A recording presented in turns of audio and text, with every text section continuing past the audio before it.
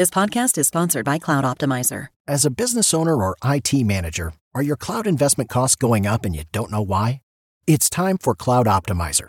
As you migrate your business to the cloud, what you're spending and why you're spending it can get a little hazy.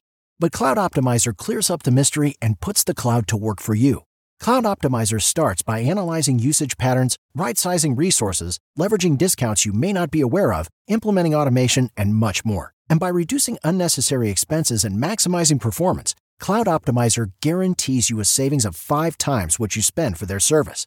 As you utilize cloud-based services more and more, you don't have to lose sight or control of your spend. You can stay agile, streamline your costs, and optimize your performance, plus save significant money with Cloud Optimizer. Make the cloud work for you with Cloud Optimizer. Get a free assessment and find out how much you can save by going to cloudoptimizer.com. Go to cloudoptimizer.com for your free assessment. That's cloudoptimizer.com.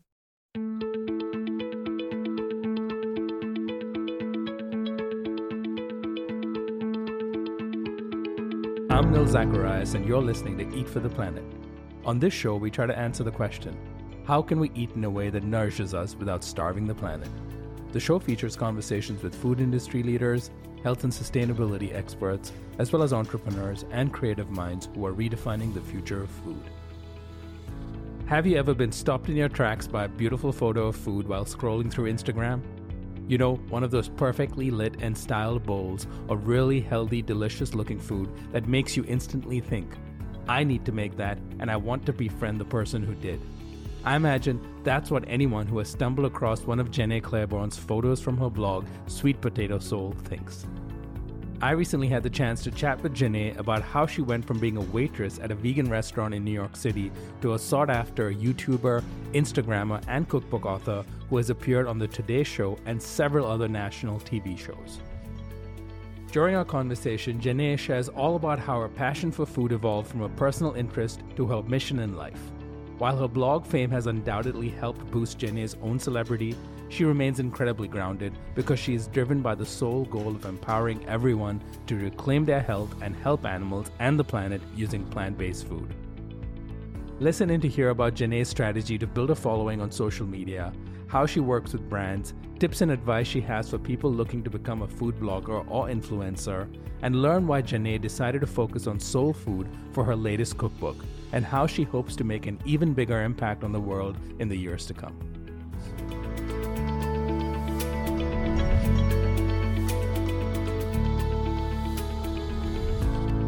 Jenée Claiborne, thank you so much for joining us on the Eat for the Planet podcast. Thanks for having me. So Jenée, I'm obsessed with two things. I'm obsessed with a lot of things, but two things I'm really obsessed with is, one is media and the way people produce media, distribute media, and consume media. And the other thing is food and how people produce food, distribute food, and consume food. Right. And I think what's interesting in the last few years, and that gets me really excited, is that these two areas have been intersecting. And what makes it even more fascinating is that in this ever-evolving, distributed, fragmented media landscape, we are somehow finding people like you and others out there who are able to leverage the power of media and use it to influence and shape our food culture in many ways.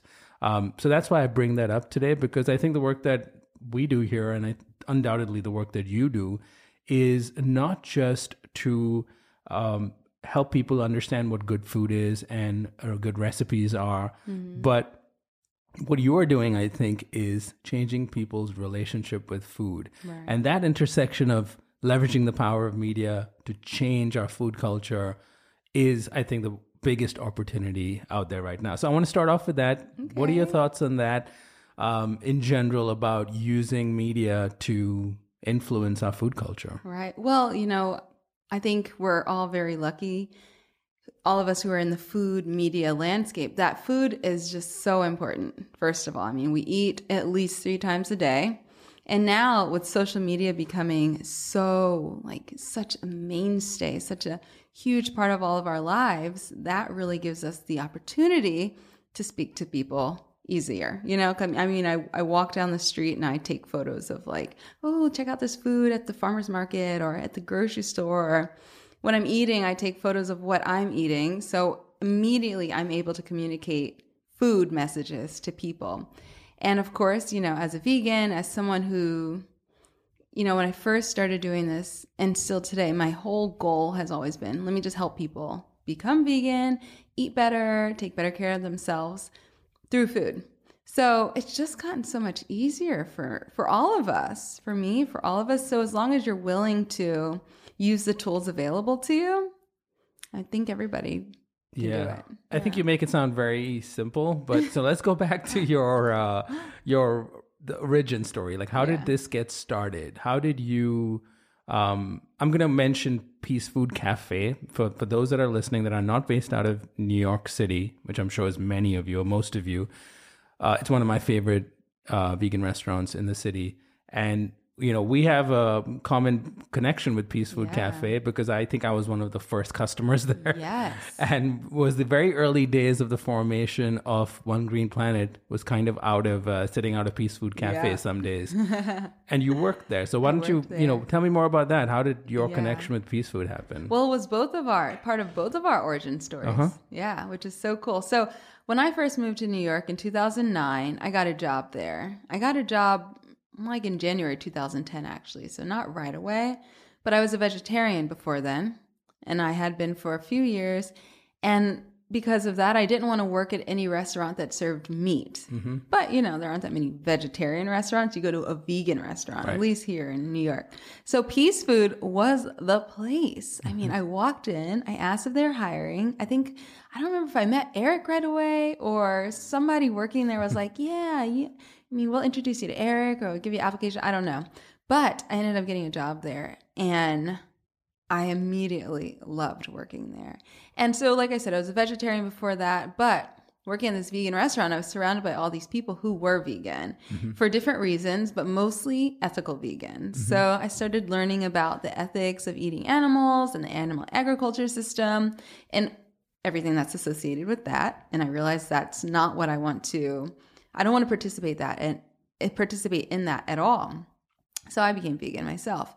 And immediately, or probably within 2 weeks of becoming vegan, I was like, I'm quitting everything else, not the restaurant, but I'm quitting all my other passions and the hopes for my career. I want to do this. I want to figure out how can I help other people discover what I've discovered by becoming vegan? Because for me, I did it for animals. However, once I became vegan, the health issues. Like, I used to have digestive problems, and I just got to the point where I just assumed that was my health or my stomach, like something was just wrong with my stomach. But once I became vegan, all those issues went away. So I'm like, oh, this is healthy for you too? So I started researching the health, impacts of becoming vegan, or even if you're going mostly vegan, it's still really great. So I learned about all this, and I'm like, oh man, I'm going to help other people.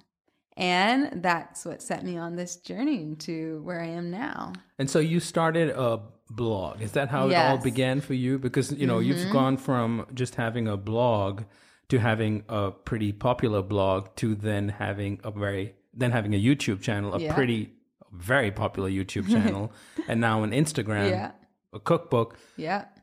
How did you go from that early beginning of you just thinking, I think I'm going to help others, I'm going to do something. Yeah. Where did it all begin, and how did you even, navigate your way through the next few years? It's crazy. Well, I started the blog before I became vegan. So I moved to New York to be an actress from Boston. But I'm from Atlanta originally, but I went to school in Boston, came to New York to pursue acting. And by the time I got that job at Peace Food, I was like, I don't really love going to auditions. But I want to be an actress. This is not that fun. I need something else. So I started the blog. I always loved food, eating, cooking, looking at food, shopping, whatever. So I started the blog, Sweet Potato Soul, then, before I became vegan, right around the time I started working at Peace Food. And I did it as a hobby. I would post here and there whenever I had time or I had an interesting recipe to share. And when I became vegan, I switched it over to 100% vegan because before it was vegetarian. There were some eggs and dairy. Switched it over to 100% vegan. Again, still pretty much a hobby. When I decided that I wanted to pursue a vegan career, I didn't think, let me be a blogger, because back then in 2010, or actually that was 2011 when I became vegan. There weren't that many blogs of people actually making money, right? There were a few. They were like pretty big, like Smitten Kitchen, which is Upper West Side also. But that wasn't, I didn't think of that as actual career choice. So I decided to start a private chef company. I love cooking, and I love cooking for people. Working on the Upper West Side, I had talked to different people who would eat at Peace Food about it. Like, oh, I wish I had someone cook for me in my home. And I realized, oh, I can cook for you in your home. Why not? So I started that personal chef service up on the Upper West Side. And I did that for 4 years, 2012 to 2016. And again, the whole time in the background, I had my blog. I was, still posting whenever I had a chance, not really putting that much commitment into it, just because, again, I didn't think of it as something that could turn into a cookbook down the line. I thought I needed to go the more traditional route. Like, I'm going to be a private chef. I'm going to host supper clubs. I started doing online programs so that I could reach more people that way. Again, I could have just put that energy into the blog, but I didn't realize it back then. And then eventually in like 2016, so pretty recently, I started getting really, really serious with the blog because I got my first paid sponsorship. So I'm like, oh, people are paying me? Yeah. Okay, maybe I should be posting more regularly, make this into like a real thing. And so, 2016 is when I started doing this full time and really made it into what it is now. Wow. So the blog, the YouTube channel came after that. Yeah. Okay. So the YouTube channel also came 2011 when I first became vegan. Again. I see. So you weren't really just putting that much energy into it in the beginning? No. I posted in the first year, maybe 4 times. Now I do it weekly. Yeah. I think, what's interesting here is a lot of people, I'm glad that you brought that up, is when you launched your blog, you didn't think this was, something you could do for a living, because and I think that's an important point for people who don't understand how online media properties monetize. Most people who put up blogs will put up a Google AdSense account or something and assume that the money is just going to come in, and what ends up coming is perhaps $10 or something a month if you're lucky. Exactly.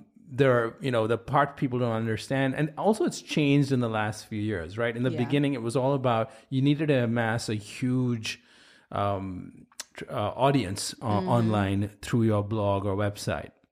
And then you start monetizing those end users by putting more banner ads on your website. Right.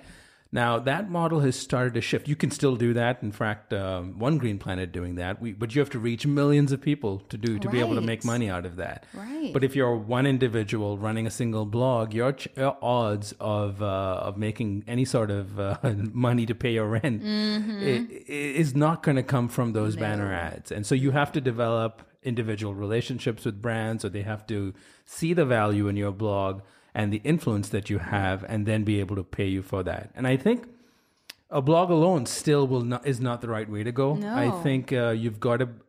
What's more important is not so much the platform necessarily, because platforms come and go, right? There was no Instagram 10 years ago. Exactly.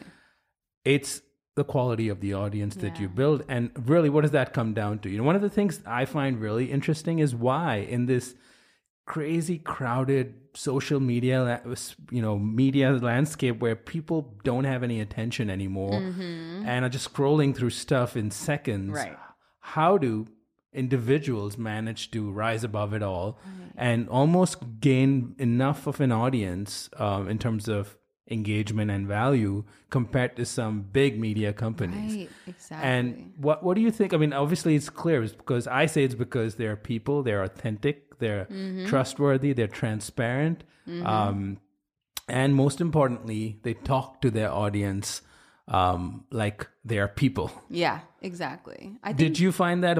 How's that journey been for you, going from,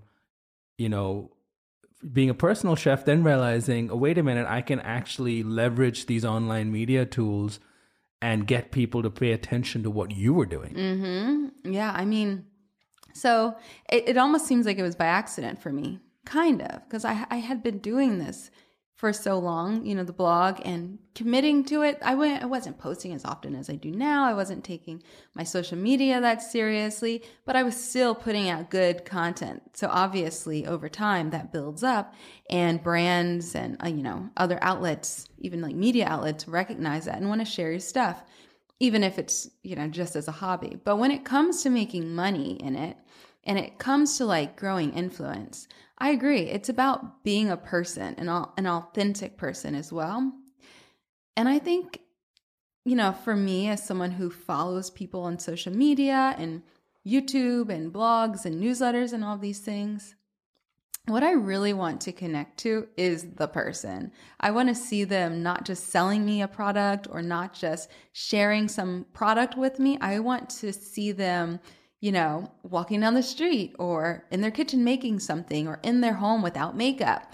I want to see the realness. And I think that, for me, I think that's part of the reason people follow me, for example, and want to know what I'm eating. It's because I'm authentic and I tell the truth and I have integrity around it. And it's not all about the money. Like I don't even have banner ads on my blog, and I never set them up, partially because, well, I don't know. I mean, the thing is, for me, it's just an individual.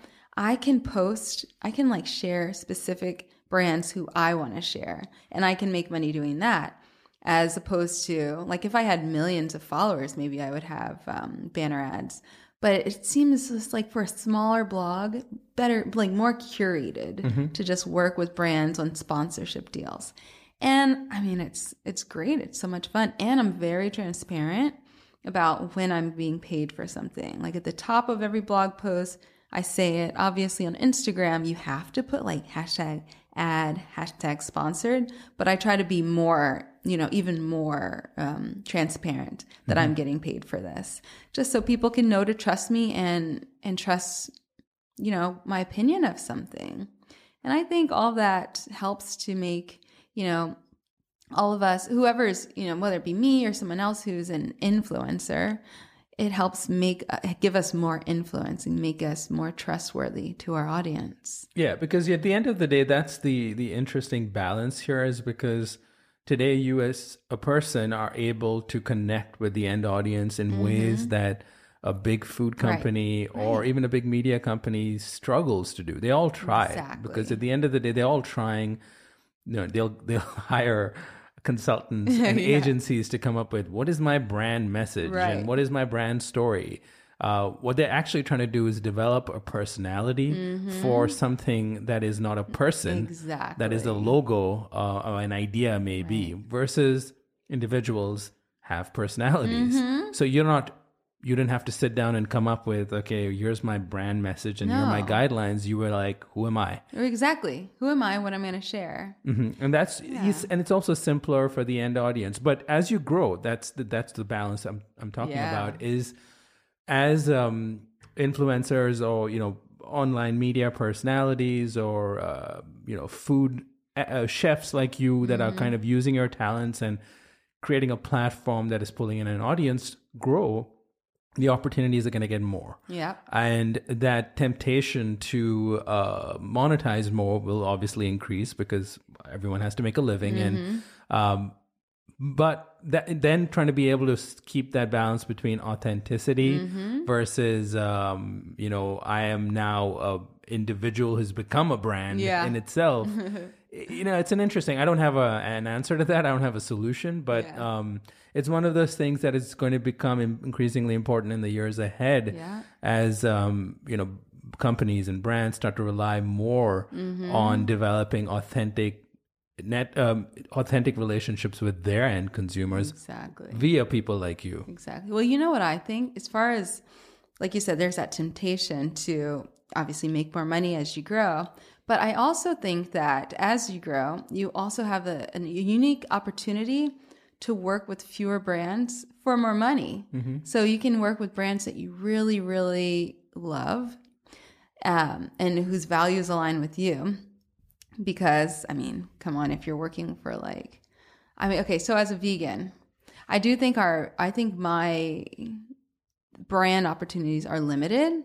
You know, there's so many vegan companies that I love, but they can't afford our rates. Yeah. So, you know, I'll shout them out like on Instagram stories, and I will use their products and recommend them to people one-on-one.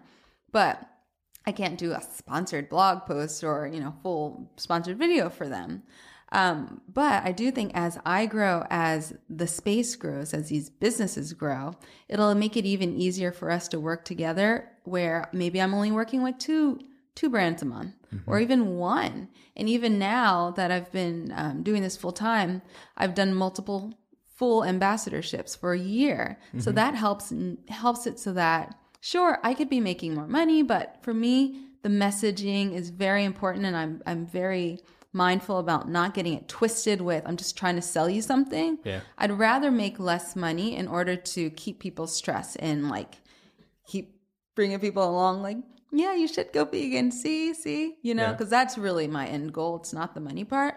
So yeah, it's actually, as you grow, I think you do have more opportunity to be even more picky and discerning and still make money at the same time. You're right. And, you know, no one's, at the end of the day, you're not straying from your goal. You can't forget that why you started to do this in the first place was never because you didn't launch that blog knowing that you would be here today, or more importantly, on the Today Show. No.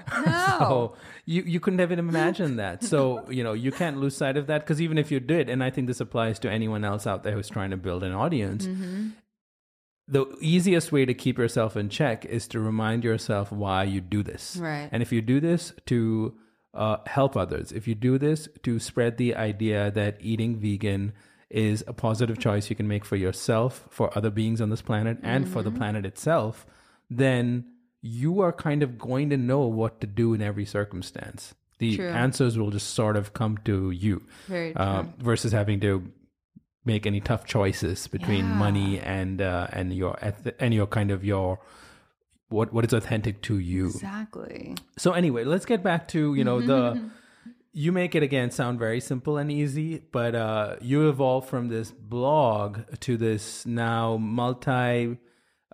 channel media presence in many ways.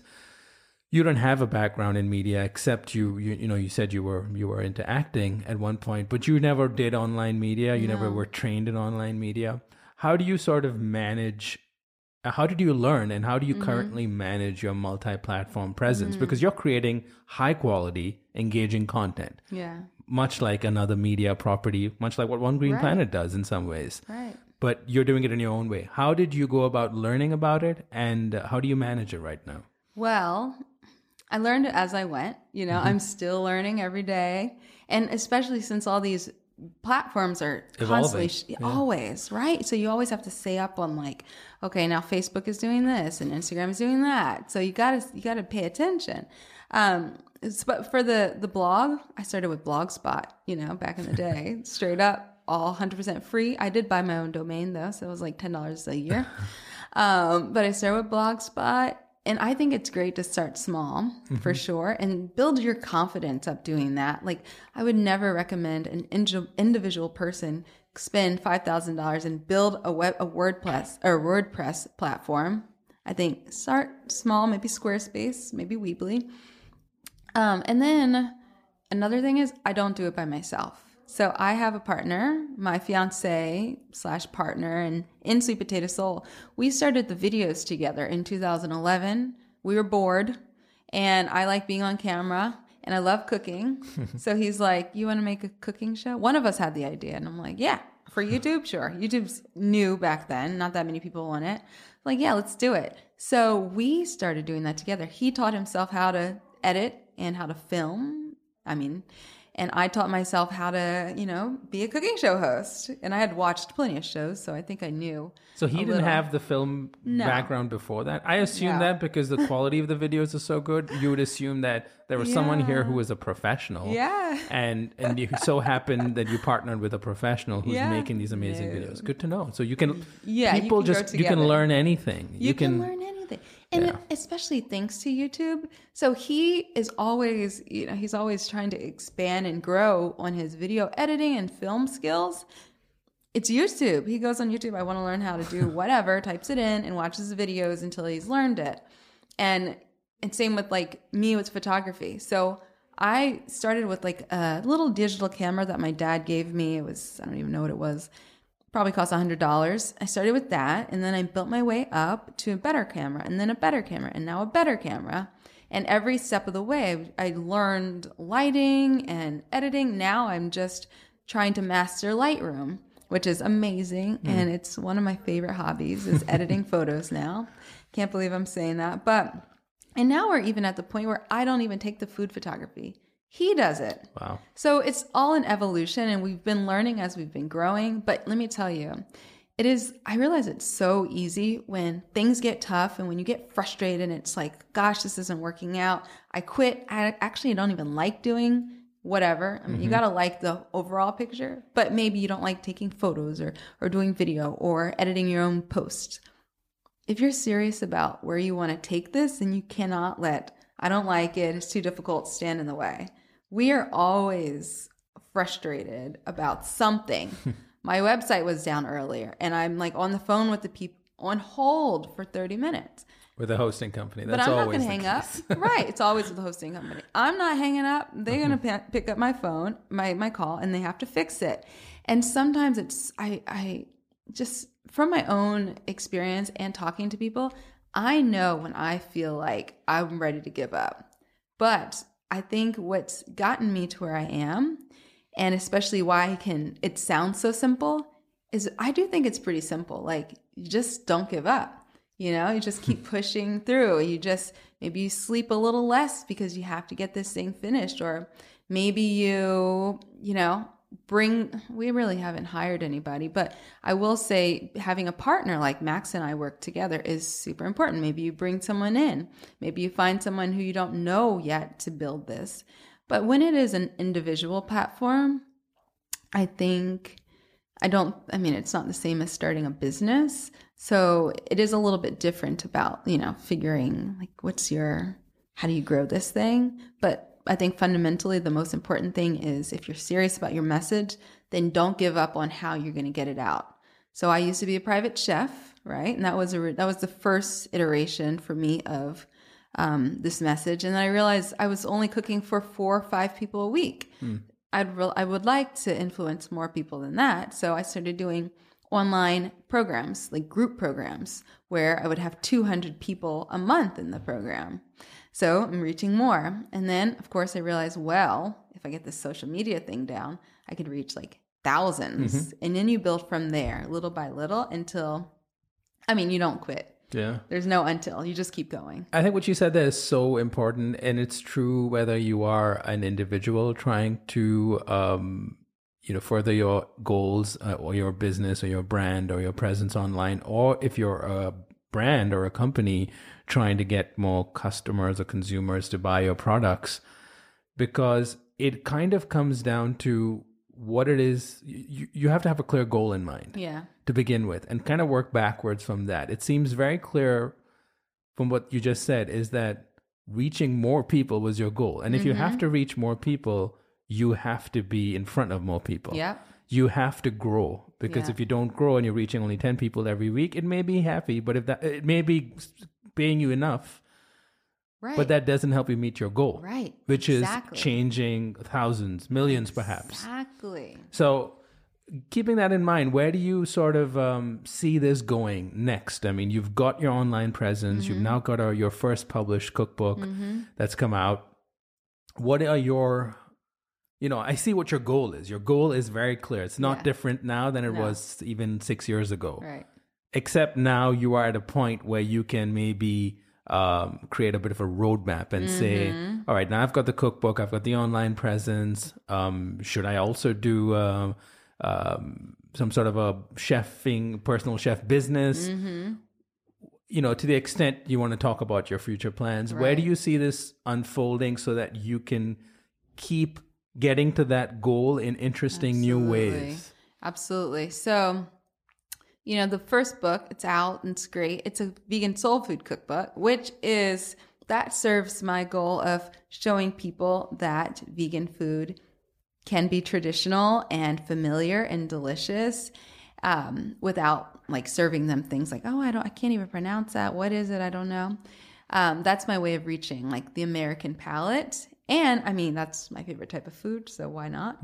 So now that that's out, I would like to write another cookbook, and I'd like for this to be more simplified, more like what I eat on a daily basis. However, I think that people have this idea that like clean, healthy food is expensive. Basically, I want to take what sort of like the Goop thing, Gwyneth Paltrow's thing, which is not vegan, but that aesthetic of clean and upscale and just like healthy, super like make you, it's like it's for a certain type of person. I want that to be something that everybody realizes they could have, but vegan. So clean things you would make on a daily basis. I do want it to be easy. So things that, maybe you get home and you're even tired after work, you open the book and you're like, oh, great. I have everything for this. I can make this.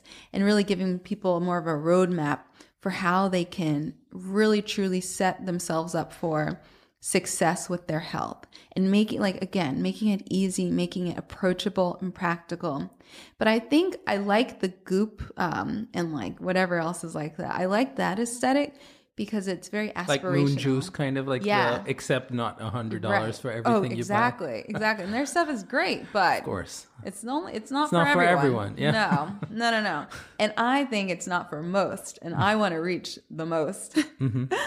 But there's a aspect of it's aspirational, right? And I think also as a Black woman, there's often this idea that, oh, well, I hear it all the time. I hear, oh, the Black community, da-da-da-da-da-da, and then they tie in the low income thing, like Black people, da-da-da-da-da, and they don't have a lot of money, whatever. But obviously there's plenty of Black people with a lot of money. So I want to like shy away from all of that. And I want to give us, not just Black people, but all people, especially, speaking specifically to Americans, I want them to realize that pretty like Moon Juice and like Goop thing over there, like you can have that. That doesn't need to cost extra money. They just put like some sort of like something on top of it, but you can put your something on it too, and it'd be just as beautiful. And I find another reason I'm attracted to that, aside from I'm just attracted to that in my own personal life, is I look at what people follow, right? So mainstream America, we like, obviously, reality shows. We like rich people. We like glamour. We like Louis Vuitton bags. Even if we don't have one, we might have a fake one, or we might just put it on our vision board or our Pinterest, and we want that. But those things are so expensive. And I do think there's an aspect of you want what you can't have. But I think also with food, there's, just like how Whole Foods is so like popular. Yeah. It's because, it's like you shop at Whole Foods, you kind of fancy, but it is true that there's a lot of affordable foods there too. It's not just like, only for a certain class. Like anybody can come in and take what they want. They can make it work for their budget. And so I kind of that's basically what I want to do for vegan food. Yeah. And, I like that you brought up the aesthetic, because people don't focus enough on how that is becoming increasingly important. So important. If you have to see what works well on social media or what does well in the media culture of food, it is beautiful things, aspirational things. Yes. A lot of your audience, I'm sure, follows you because they aspire to be like you. So that is, if you can take that and then make it more accessible without I guess the word I'm looking for is without diminishing the richness of the aesthetic. Yes. But without having it be only for the rich. Right. Exactly. And it is it's like a fine thing. And I am trying to do that right now with my social media presence. So we moved to LA, to be honest, I moved for the weather and for hiking in the beach. But right when we got there, we realized, we underrated this. Like, sure, we have amazing weather and the beach and everything, but we were able to afford a apartment. We live in a duplex and it's a little house, able to afford a place less than our place here. But our kitchen, everything is like everything looks, compared to our place here in New York City, everything looks like more expensive and like upgraded. but it's actually less expensive. So that works for us. But so I started to realize, oh, okay, I want everything to look a little bit more upscale, but people know me and they know I'm just like, I'm just me. I mean, I'm not like, I don't think people think I'm like driving a Tesla and like rolling in the dough. I want people to know that I'm like down to earth, but also like, you just add that little twinkle of like, oh, this is real pretty. And then, so I started looking at my photos also, my Instagram, as it's growing, I realized what does well and what doesn't do as well. And of course, it's like that certain aesthetic, right? So now I'm playing around with that thing I was describing before on Instagram, because it is so visual, and trying to like fine tune where I want to go with this. I mean, come on. And social media is such a great place to test things out on. It's great. You're so right. And, if there's, to bring it back to this idea that we need more people to understand this way of eating, and to be able to access food that is healthier for you and better for the world, you have to be able to sell it or present it in a way that makes it desirable. Exactly. And if I talk to a lot of food companies, and they all are kind of trying to do the same thing. Yeah. And not just in terms of visual representation, in terms of their packaging, in terms of their social media presence, but also in terms of their products. They want their products they don't want people to think this is a cheap, healthy alternative to something delicious that is meat-based. Right. They want people to think of this as being equally as good, but at an accessible price point. Yeah. So you get all the experience of richness and decadence and beauty without having to empty your entire wallet. Right. And I think that's becoming increasingly true. I mean, I think and it's also, sort of the thing you mentioned earlier about when you talked about working with brands is you can choose who you work with and you can choose how much you do. I think a simple rule I follow, I don't know if this is something you're into too, is that simplicity can lead you to richness in many ways. Sometimes to create a rich and a good aesthetic and a kind of impactful media presence or piece of content, you have to strip away all the fat. You've got to trim it down to what it truly is. Yeah. And sometimes I think when people are focusing on growing a business or reaching more people, they tend to try to overdo it. They tend to think more is what's going to get me there. And I think in this crowded, distracted age, less is more. Yeah, that's so true. Simplicity is more. You look at Moon Juice, you look at Goop, you look at the aesthetic that they have. Yeah, the minimalist. It is less. It is less. Yeah. It is clean. And I think that helps people. I think we're so cluttered in our heads these days that it kind of helps clear people's minds as well. Yes. To see something that shows you something beautiful, whether it is a bowl of food or it is an object. Right. To present it in its simplicity, there's a real power to that in this day and age. That's so true. I'm taking notes over here. Yeah, even more so than before, because earlier it was whatever you saw on TV that was sold to you, that was supposedly everyone wanted that. In this day and age, there's just too much choice. Exactly. Like you can, with almost no money, you can make something beautiful and exciting. Yep, exactly. And I think if people realize that in the context of food, you can make something delicious. You can make something flavorful that also looks Instagram worthy. Yep. What so more? True. What more can you expect? So I think, that's an interesting point. I want to get back into food a little bit. You did mention your new cookbook and how soul food has kind of been the core focus that you've had. Yeah. But obviously you're about much more than just that.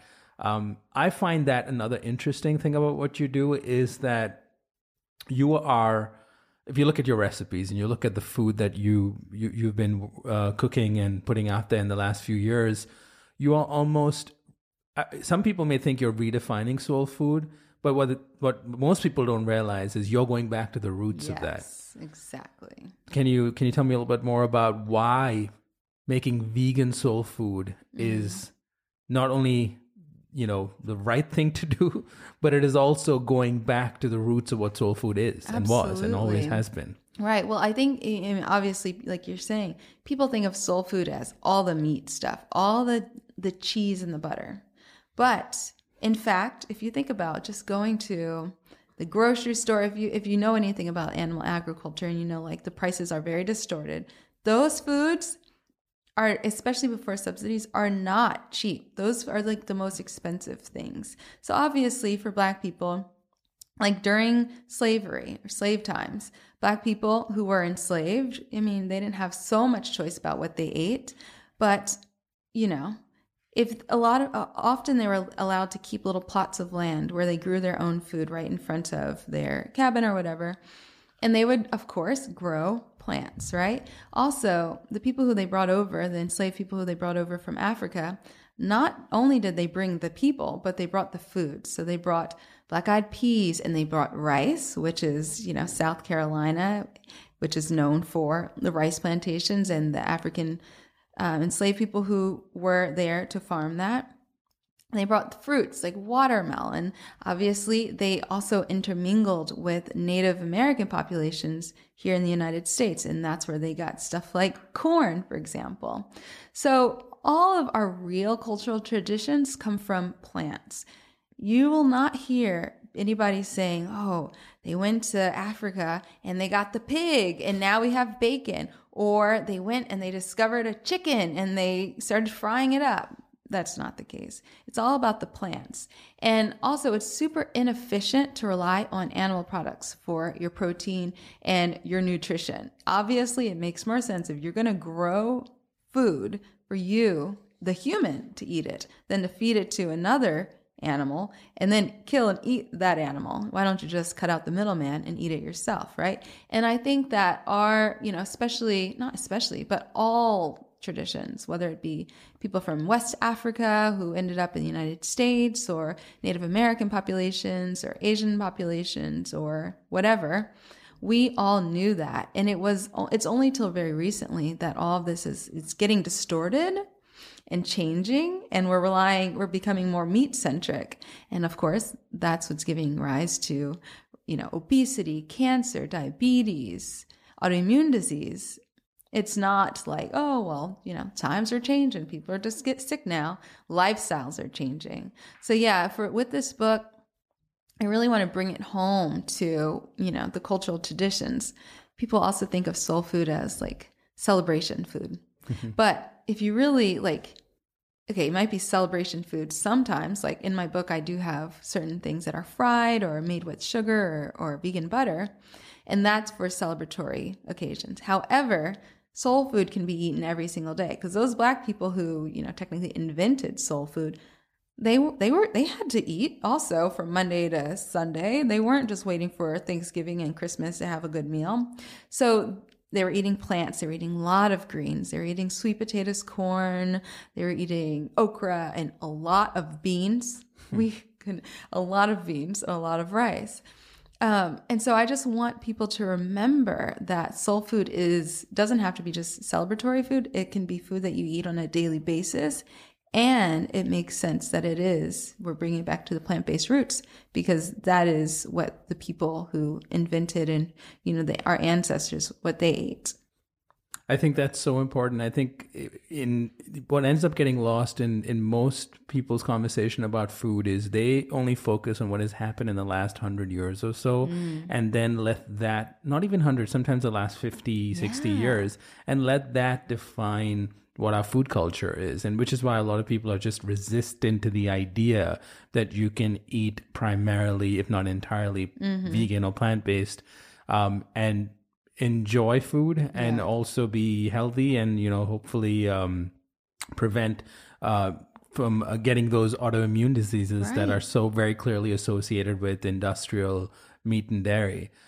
So I think we're in a crucial time where it's important that people out there, including yourself, are doing this work that are helping people redefine what food is and what food will be for the next 100, 200, 300 years to come. Absolutely. And if we do want to have a planet and a human population in 100 years, we have to make that change now. Yeah. So this redefinition of food, reconnecting with the roots or the real original roots of, some cultural foods is crucial right now because we are facing a health crisis and an environmental crisis. Exactly. And not to mention, for no reason, slaughtering 60 billion animals around the world Exactly. just so that we can feed not even everyone. Right. Not even everyone. Not even. And another thing that I want people to remember is that, what you love about, okay, so, I was on the Today Show this morning and I was talking to the security guards. And so one of the things I made was eggplant bacon, right? So obviously what you're replicating when you're making a vegan form of bacon is the smoke and the fat. Mm-hmm.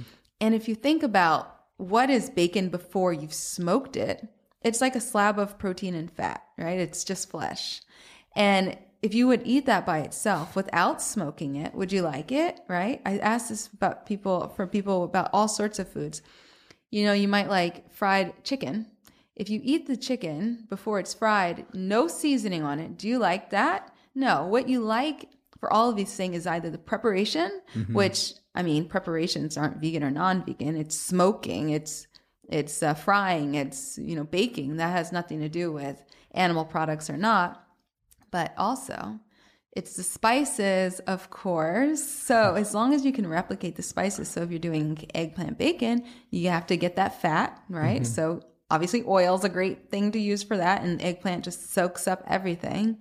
And then the spices, so liquid smoke and smoked paprika and soy sauce, which is rich umami. So, it's so much easier than people realize. And I want people to remember that so much of what we're already eating, even if we think of ourselves as a meat eater, is vegan.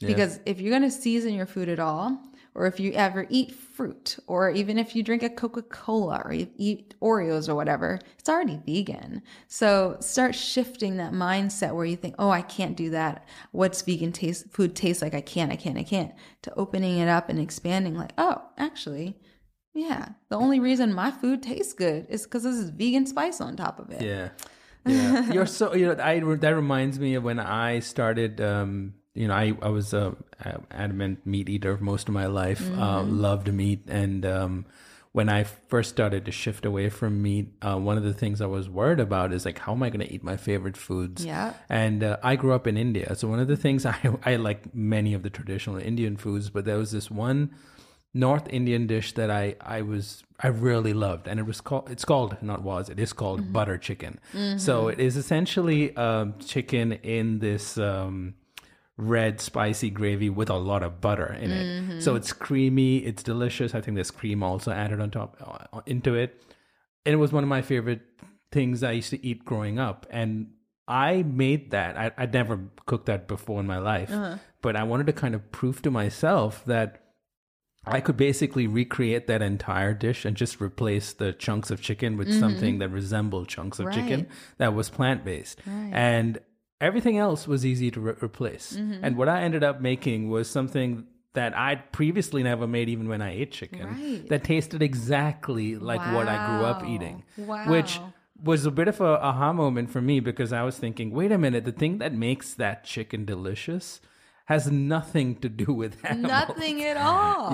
It is, you can find, you're so right, you can find the fat, the salt, the flavors and the spices to recreate nearly everything. Exactly. And if you look at what, some of the food startups in the food industry are starting to do now, they're even looking at, that piece of bacon and saying, what is that? That is just flesh and fat. Exactly. Can we just recreate that? Exactly. Then why do we even need the animal? Exactly. It's a canvas, the animal.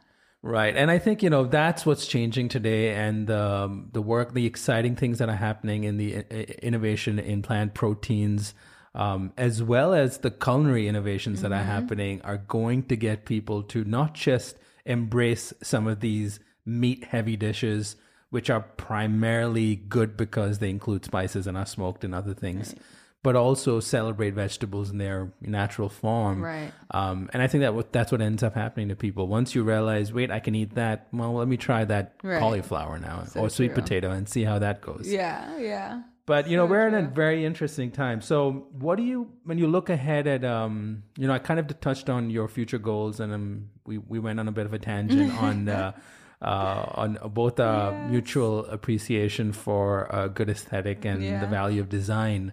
But if you kind of had to pick one or two or three areas that you focus on in the next, say, 2 or 3 years, what would those be? I think, well, definitely, like I said, about the changing aesthetic. And I mean, I over the next 2 and 3 years, I might change my mind and I might move into something else. I like to be very open and just like fluid, see where my thoughts and my desires take me, which I think has served me well. But yes, definitely, if I'm going to write another cookbook, definitely keeping that aesthetic, that cleanliness and like minimalist thing in mind and letting that guide me, because that speaks to me now. Also, my fiance and I would love to start a family. We're going to get married soon. Congratulations. Thank you. And I think, not that I want to just like pimp my kids out, but I do think there is a lot of good opportunity to speak to raising a vegan family as well. I don't have kids and I get questions about it all the time. I'm like, why are you guys asking me? Like, I need some experience before I respond to this. And so just as, as us millennials grow and we also start to have families, I want to help people, because I know it's a fact, but I want people to know and, and be an example that you can have a family and you can all be vegan and it's totally cool and your kids won't die. Actually, your kids will definitely thrive. So that's the other thing. And I don't know, maybe having a cooking show as well. So I've talked to people about this, but at the moment I'm kind of, I don't know, maybe I'm just like low bandwidth because of the book and everything. And I've been putting so much attention into this. But within the next 2 and 3 years, I could see myself definitely having a cooking show too. All sounds very exciting. And what if you look far ahead, say 30 years from 30? now? 30? Oh my God. And if the work that you're doing, right? Yeah. Because I can't imagine you can predict what you will be doing 30 years from now. I'm sure it'll be exciting. Yeah, I hope so. But if the work that you're doing now continues to reach more and more people through social media, through your cookbook, through every new endeavor that you kind of get into or flow into in the next few years, if you're successful at what you're doing and part of this whole movement, we are all successful. What kind of food system do you envision for the year 2050? That's around 30 years from now. Okay. That's a good one, because I have very strong opinion about this and desires. I would like for people to be more self-sufficient, and myself included, because I mean, I only grow one thing. I have like mint. But, I shop at farmers markets. When I lived in New York City, I was committed to doing that as long as it wasn't the dead of winter and nothing grows. But I think the next step, you start shopping at the farmers market, of course, more local, supporting, community. But next step is definitely growing your own food and not relying so much on the commercial system to feed you. Obviously, it's better for your health. The shorter the distance the food has to travel before it reaches your plate, the more antioxidants and all that goodness is in there. But also, I mean, people work their asses off just to feed themselves. But if you could grow your own food, imagine how much that would alleviate. People always write to me, oh, vegan food is so expensive, which it's not, but it is, another way to make it even cheaper. Start growing your own food. You think herbs are so expensive? Grow your own. You think greens are so expensive? To get them organic at Whole Foods or wherever, grow your own.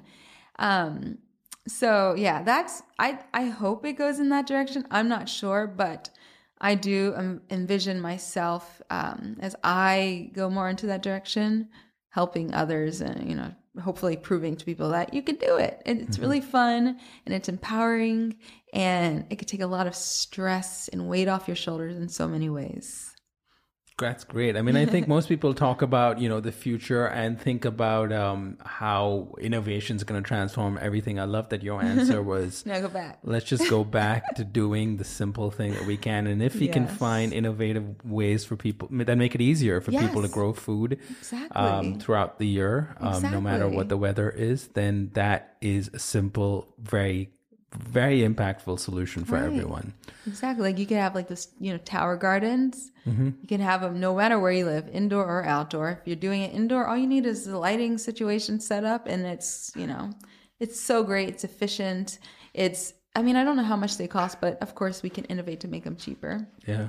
But that's great. So, Yeah. well, this has been amazing. And, this was a fun conversation. I thought we were going to talk about your cookbook and influencers, and we went into all kinds of different things, which is fascinating. I can't wait to get you back to talk about more. Yes. So thank you, Janae, and good luck with every new thing that you plan to do. I'm sure you're going to put all the soul and heart and effort that you have in the past 6 years, and it's going to be even better than what you've already done. So congratulations, and thanks for being on today. Thanks for having me.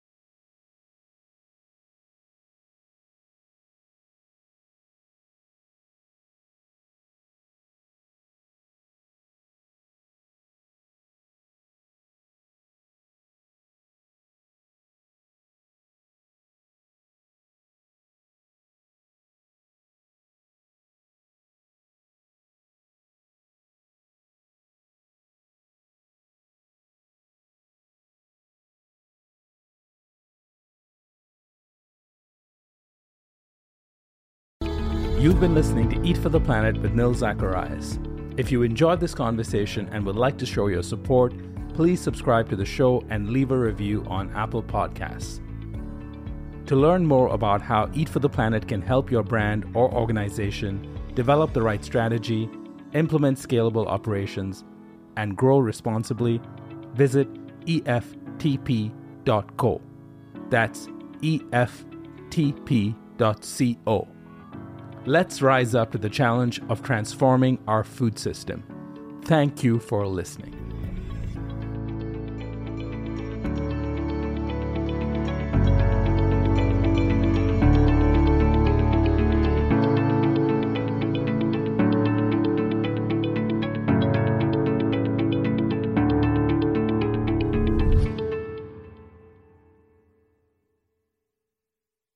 The headlines remind us daily the world is a dangerous place. The elites in charge say everything's fine, stop noticing. But you know better. And your gut knows that time is short to prepare for a world that is 4 missed meals away from chaos. My Patriot Supply has helped over 3 million families become more self-reliant and is the company Americans trust to prepare. Go to MyPatriotSupply.com and secure their best-selling 3-month emergency food kits. Each contain delicious breakfasts, lunches, and dinners, averaging over 2,000 calories per day. Secure at least one food kit for each family member. For a limited time, save $200, plus get free shipping on all their Ready Hour 3-month emergency food kits. You're not ready if it's not Ready Hour Foods. My Patriot Supply also has solar-powered generators, water filtration units, biomass stoves, heirloom seeds, and critical survival gear. Shop MyPatriotSupply.com today. MyPatriotSupply.com. Judy was boring. Hello. Then Judy discovered ChumbaCasino.com. It's my little escape. Now Judy's the life of the party. Oh, baby, mama's bringing home the bacon. Whoa, take it easy, Judy. The Chumba life is for everybody. So go to ChumbaCasino.com and play over 100 casino-style games. Join today and play for free for your chance to redeem some serious prizes. ChumbaCasino.com. No purchase necessary. Void where prohibited by law. 18+ terms and conditions apply. See website for details.